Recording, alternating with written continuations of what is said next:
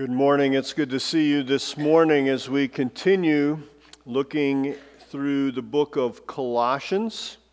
We are rooted in Christ. In just a few weeks, it's Easter. Felt a little more like Easter this week than it did last week in the middle of the snowstorm, didn't it? But I want to encourage you, out in the foyer, there's some cards, and you can take one or a few of these cards and invite people to join us during our Easter season. We do have a Good Friday service at 6:30 on April 7th, and we'll be having communion and worship as well as watching a movie. Believe it or not, it came out in 2000, the Mel Gibson movie, and reminding us of the incredible sacrifice of Jesus Christ. So please take take a few of these. Invite people to come out. Our services on Easter Sunday are 9 and 10:30, and we'll be having a light breakfast in between those two, encouraging people to celebrate together the resurrection of our Lord and Savior Jesus Christ. Let's pray and ask for God's blessing on His Word this morning. Father, as we come before You, may we recognize that You are Almighty God. And we have a responsibility as stewards to serve You. Lord, as we've been singing about this morning, help us to be available, recognizing if we're a follower of Jesus Christ, we're to be faithful in ministry to You. We thank You for Your faithfulness in our lives. Lord, as we look at the principles of Your Word, may we not just gain knowledge this morning, but may we be challenged to apply the principles that You have for us. We pray this in Jesus' name. Amen. Now, as some of you know, this week began what they call March Madness.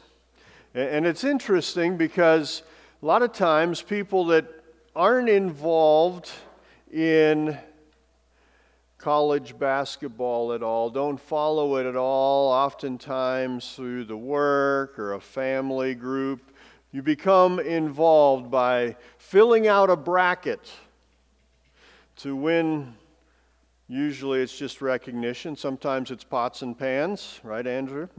Or other things that you can win, the pride of saying that you were involved and that you won. But usually, I think for each of us here, I don't think any of us in this room have been involved on the court in March Madness. Anybody here? I didn't think so. We sit on the sidelines and we watch, and maybe we have a team we're rooting for, maybe not. Maybe you've been watching all season, maybe just this last weekend, or maybe not at all. Maybe you filled out your team bracket based on the color of the uniforms or the mascot names. But as we are part of God's family, if you've trusted Jesus Christ as your personal Savior, we are not called to be His followers to sit in the stands and watch. We're called to be in the game. We're called to serve. I heard someone once say that if God did not have work for us to do as His followers, He could have just as easily taken us to heaven the moment we put our faith in Jesus Christ. We're not saved to sit in the stands. We're saved to serve. God has work for us to do. His followers are called to serve. Ephesians 2:10 tells us that we are God's workmanship. We're created in Christ Jesus for good works. Later in Ephesians, in chapter 4, Paul tells us that we are prepared for the work of ministry. In the last verses here in Colossians chapter 1, Paul shares his calling, his responsibility as a servant of Jesus Christ, a responsibility to serve that we all are to fulfill. Follow along as I read Colossians chapter 1, beginning in verse 24. It says this, I now rejoice in my sufferings for you, and fill up in my flesh what is lacking in the afflictions of Christ, for the sake of his body, which is the church, of which I became a minister according to the stewardship from God, which was given to me for you, to fulfill the word of God. The mystery which has been hidden from ages and from generations, but now has been revealed to his saints. To them God willed to make known what are the riches of the glory of this mystery among the Gentiles, which is Christ in you, the hope of glory. Him we preach, warning every man and teaching every man in all wisdom, that we may present every man perfect in Christ Jesus. To this end I also labor, striving according to his working, which works in me mightily. Paul was sharing his responsibility as a minister of Christ, as someone who is a servant of God. And we see through this, in our lives, there's some evidences that need to be seen in us as we are called to be servants of the Most High. In verse 24, Paul reminds us of the suffering and sacrifice of ministry. Verse 24 says, I now rejoice in my sufferings for you, and fill up in my flesh what is lacking in the afflictions of Christ, for the sake of his body, which is the church. Now, Paul had a couple reasons to share his calling, how God had called him to serve. Part of the reason he shared this was to demonstrate the authority that God had given him as he taught and encouraged them in their faith. Now, if you remember back to our introduction to the book of Colossians, Paul had not met most of these people that he was writing to. He knew very few of them. He had never been there. He wasn't the one who started the church. That was a man named Epaphras. Paul was also writing this letter to these people from a prison cell. And the false teachers desired to cause the people there to question Paul's authority, most importantly, to question his message. And so as Paul was sharing his calling, his purpose for serving Christ, he was reminding them that the message came from God. It would have been easy for those people to question Paul. I mean, he was in prison. Obviously, there may have been something that he had done that didn't match. And so could they really trust what he was saying? Now, Paul could also demonstrate his suffering and sacrifice for the gospel. You see, many times in his writings, in the letters that he wrote, he reminded the people of the suffering that he faced, not so that they would glorify him, but to help them recognize the importance of the message and help them recognize that suffering is often part of serving God. 2 Corinthians chapter 11, verses 23 through 27, Paul reminds the people at Corinth of some of the things that he had faced. It says, are they ministers of Christ? Those others. He now goes to his own life. I speak as a fool, I am more, in labors more abundant, in stripes above measure, in prisons more frequently, in deaths often. From the Jews 5 times I received 40 stripes minus 1. 3 times I was beaten with rods. Once I was stoned. Now that wasn't the 1960s, that was with rocks. 3 times I was shipwrecked, a night and a day I have been in the deep, in journeys often, in perils of waters, in perils of robbers, in perils of my own countrymen, in perils of the Gentiles, in perils in the city, in perils in the wilderness, in perils in the sea, in perils among false brethren, in weariness and toil and sleeplessness often, in hunger and thirst, in fastings often, in cold and nakedness. Paul was saying, I have suffered greatly for the kingdom of God. He was beaten many times. They talk about the 40 stripes, save one. They couldn't whip someone more than 40 times because that was considered inhumane, so they would do 39 in case they miscounted the number of times. He was stoned and left for dead outside of a city. He was shipwrecked. The Jews attacked him.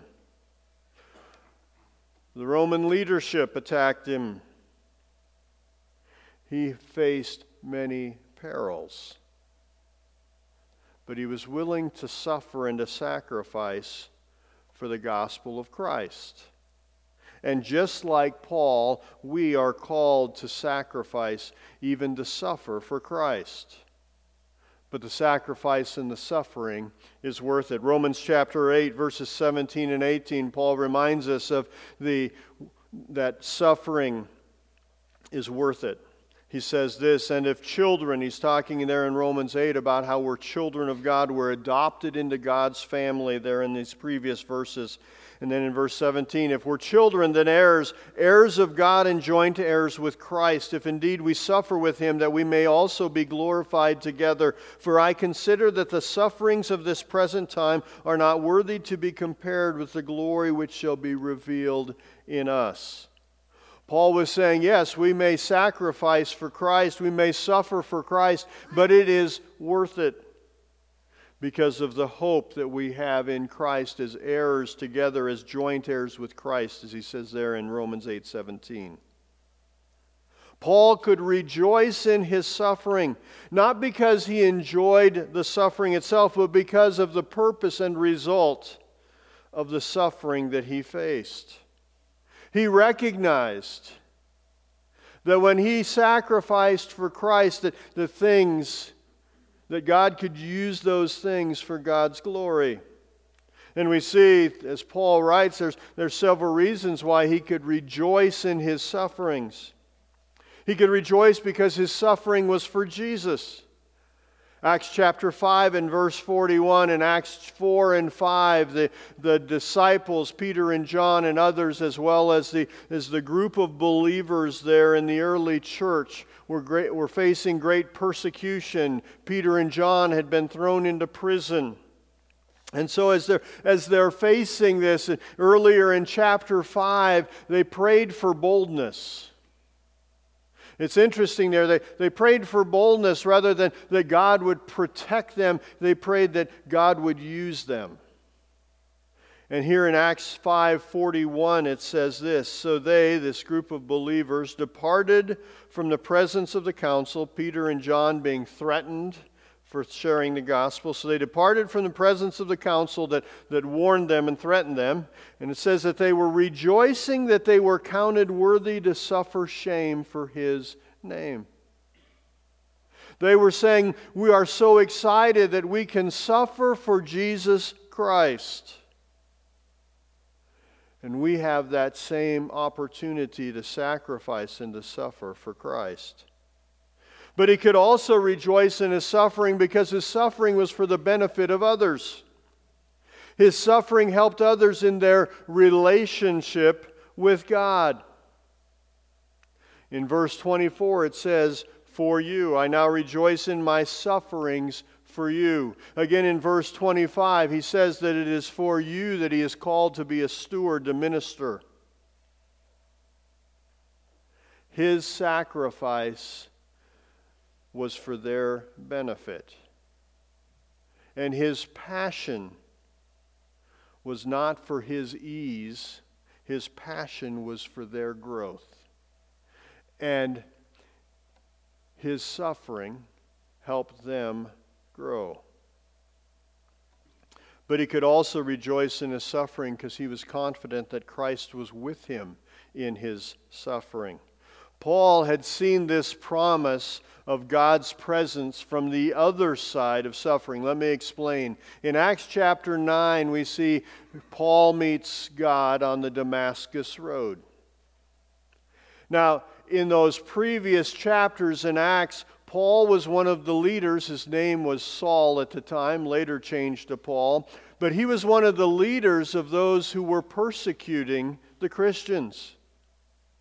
We see as Stephen was martyred for his faith, Paul was one of the ones that was in leadership of the attack upon Stephen. So now we come to Acts chapter 9, and Paul is heading toward Damascus. He's going there to be involved in more persecution, imprisonment, and other things that were done to these followers of Christ.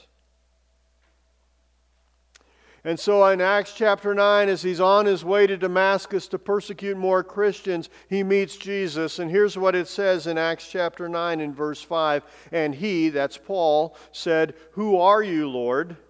Then the Lord said, "I am Jesus whom you are persecuting. It is hard for you to kick against the goads." What was Jesus saying as he was there meeting Paul on the Damascus road, as a bright light that comes in the voice of Christ speaking to Paul? Jesus Christ had already been crucified, risen, and taken up to heaven. What does it mean that he was being persecuted, that Christ was being persecuted? Well, he was with those early Christians in their suffering. And now Paul is on the other side. He is the one who is suffering. But in the midst of that, he could rejoice because he knew that Christ was with him in that suffering. He did not need to face those tribulations alone. The reminder that Christ is with us in our suffering not only encourages us, but it also helps us clear up a misunderstanding that's found in verse 24. Once again, verse 24, I now rejoice in my sufferings for you. But listen to this next part. And fill up in my flesh what is lacking in the afflictions of Christ for the sake of his body, which is the church. What is Paul saying there? That he would fill up in his flesh what is lacking in the afflictions of Christ. Was Christ's sacrifice not enough? No, that's not what it's saying at all. In fact, that term afflictions is different than it's used, the Greek term, than it's used in Christ as he died for our sins. But also the fact that Jesus Christ is suffering with us and we as part of his body are suffering with him. It doesn't mean that Christ's suffering was insufficient. Remember what Jesus Christ said on the cross. His sacrifice covered it all. He said, "It is finished." The payment has been made. As we looked at last week, we are now reconciled with Christ, brought into right relationship through the suffering that Christ provided for us to fulfill the payment for our sin. But Paul was suffering because he was part of the body of Christ. And Christ, as the head of the body, the church, suffers with us as we suffer for him. Jesus told his followers and us, said this, we will have tribulation. Ministry involves sacrifice. As Paul said, I do this for you, but it also can mean suffering for him. Not only do we sacrifice and suffer as part of ministry, but we have a responsibility of ministry in verses 25 through 27. Let's read that again, beginning in verse 25. Of which I became a minister, that's the gospel, of which I became a minister according to the stewardship from God, which was given to me for you to fulfill the word of God. The mystery which has been hidden from ages and from generations, but now has been revealed to his saints. To them God willed to make known what are the riches of his glory, of the mystery among the Gentiles, which is Christ in you, the hope of his glory. Paul uses an interesting term here, and that's the term stewardship. Being a steward of God. What is a steward? A steward is one given the responsibility of performing the tasks that are given by the master. We are here for a reason. We're a steward of Christ. We have a responsibility to fulfill the desires of the master. 1 Corinthians chapter 4, verses 1 and 2 says, "Let a man so consider us as servants of Christ and stewards of the mysteries of God." Notice both servants and stewards used there in verse 1. "Moreover, it is required in stewards that one be found faithful." We are a steward of the gospel. No matter our position, no matter if we're a pastor, if we're on paid staff or not, we are all ministers of Christ. We are all servants of Christ if we've trusted Him as His Savior. If we've trusted Him as our Savior, God has prepared us for ministry. God has given us spiritual gifts. Supernatural abilities that God has given to everyone who has trusted Christ, those abilities to serve Him. God not only gives us spiritual gifts, but He gives us passion, a heart for people. He gives us abilities, those natural talents that God gives to each individual. God gives us personality. And God gives us experiences in our lives to help us serve Him. God has a job for each of us to do, and He has prepared us for that job. We have a responsibility of ministry. And when we don't fulfill our responsibility, the whole body hurts. We are called to serve. We are called as stewards of Christ. Now, maybe a little confusing here because he talks both in verse 26 and verse 27 of this mystery. What is the mystery? He says in the end of verse 27 that it is Christ in you, the hope of glory. What does that mean? If we're to be ministers' servants, we better understand what we're called to do. A mystery is something that has been concealed. But Paul is saying that it is now revealed. The mystery was God providing salvation through Jesus Christ. Salvation was pointed to in the Old Testament, but it was revealed in Christ.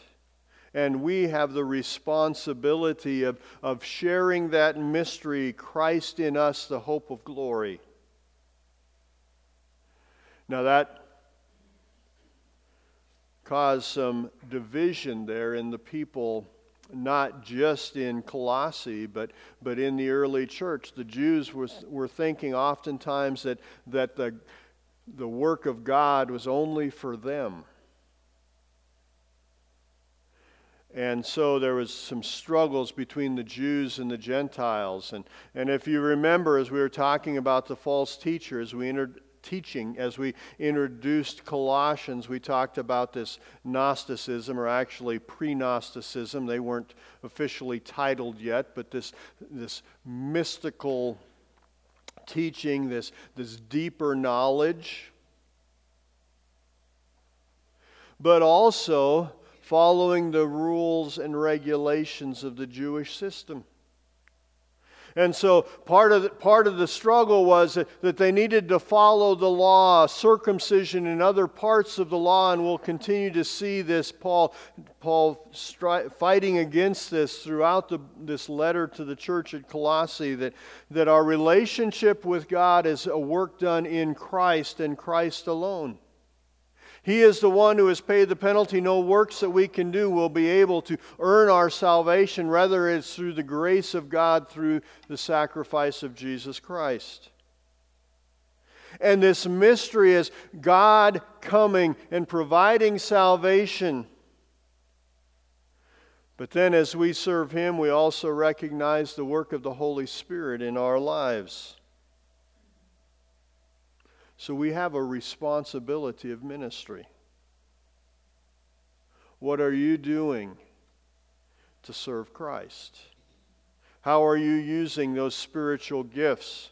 How are you using your abilities, your passions, your experiences, your personality? How God made you and prepared you for ministry. How are you using that for Him?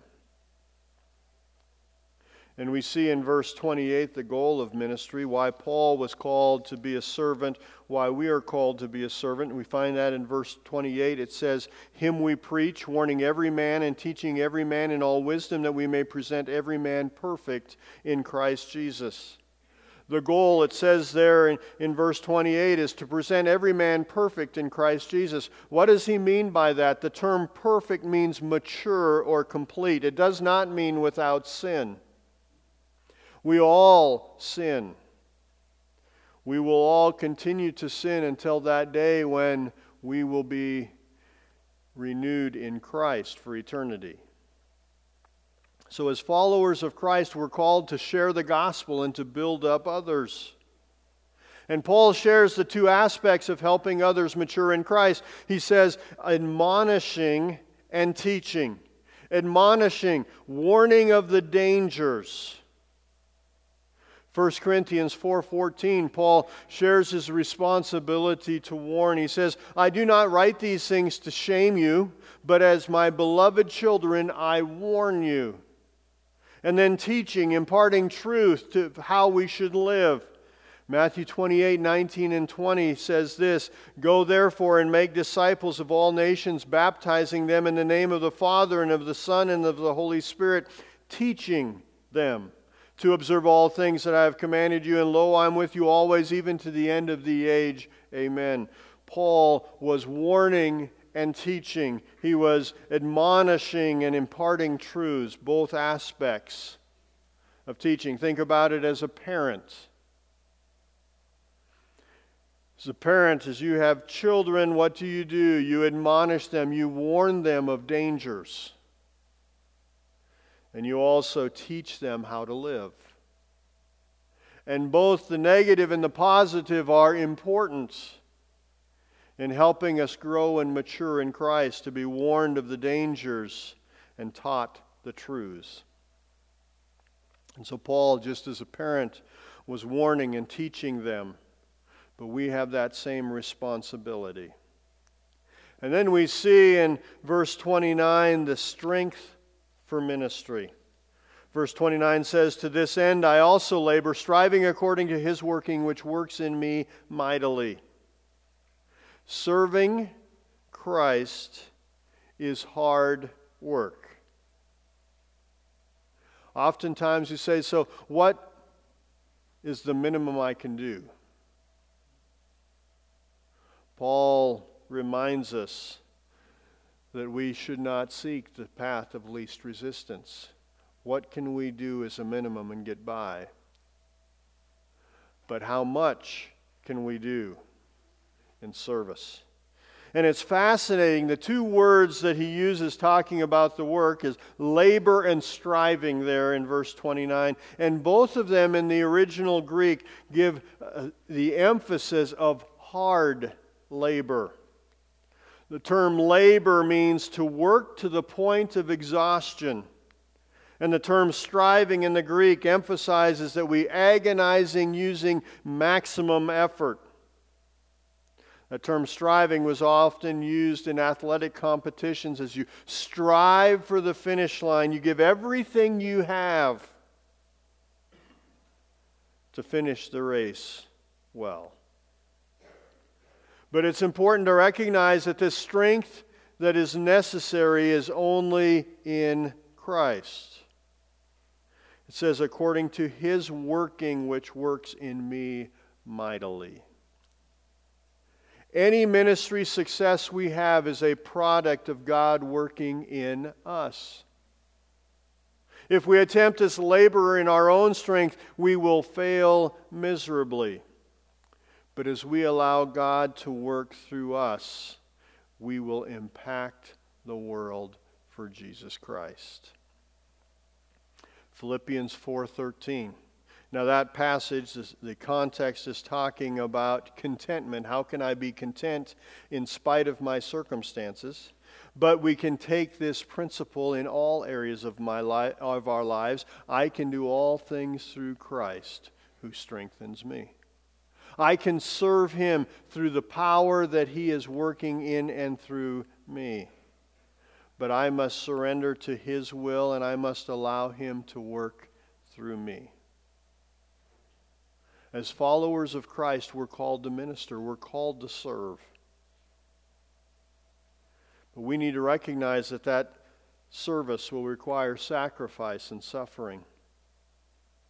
That service is our responsibility as a steward of God. That service has the goal of helping others mature. It's not about me. It's about serving others. And that service can only be done through the power of God. It's our greatest responsibility in our lives here on earth. Charles Haddon Spurgeon was writing about service and being a servant, and he said this: if God called you to be a servant, don't stoop to be a king. We are all called to be servants, and it is our greatest calling. The question that each of us must ask ourselves is, how are we doing in that calling? Are we the servants that God has called us to be? Let's pray. Father, as we come before you, may we recognize that as Almighty God, you have called us to be your children. Lord, help us to recognize that you have also called us to be your servants. Lord, help us to be faithful and diligent in the ministry of serving. No matter our position in this world, help us to recognize as your followers, we are called to serve. We thank you and praise you in Jesus' name. Amen.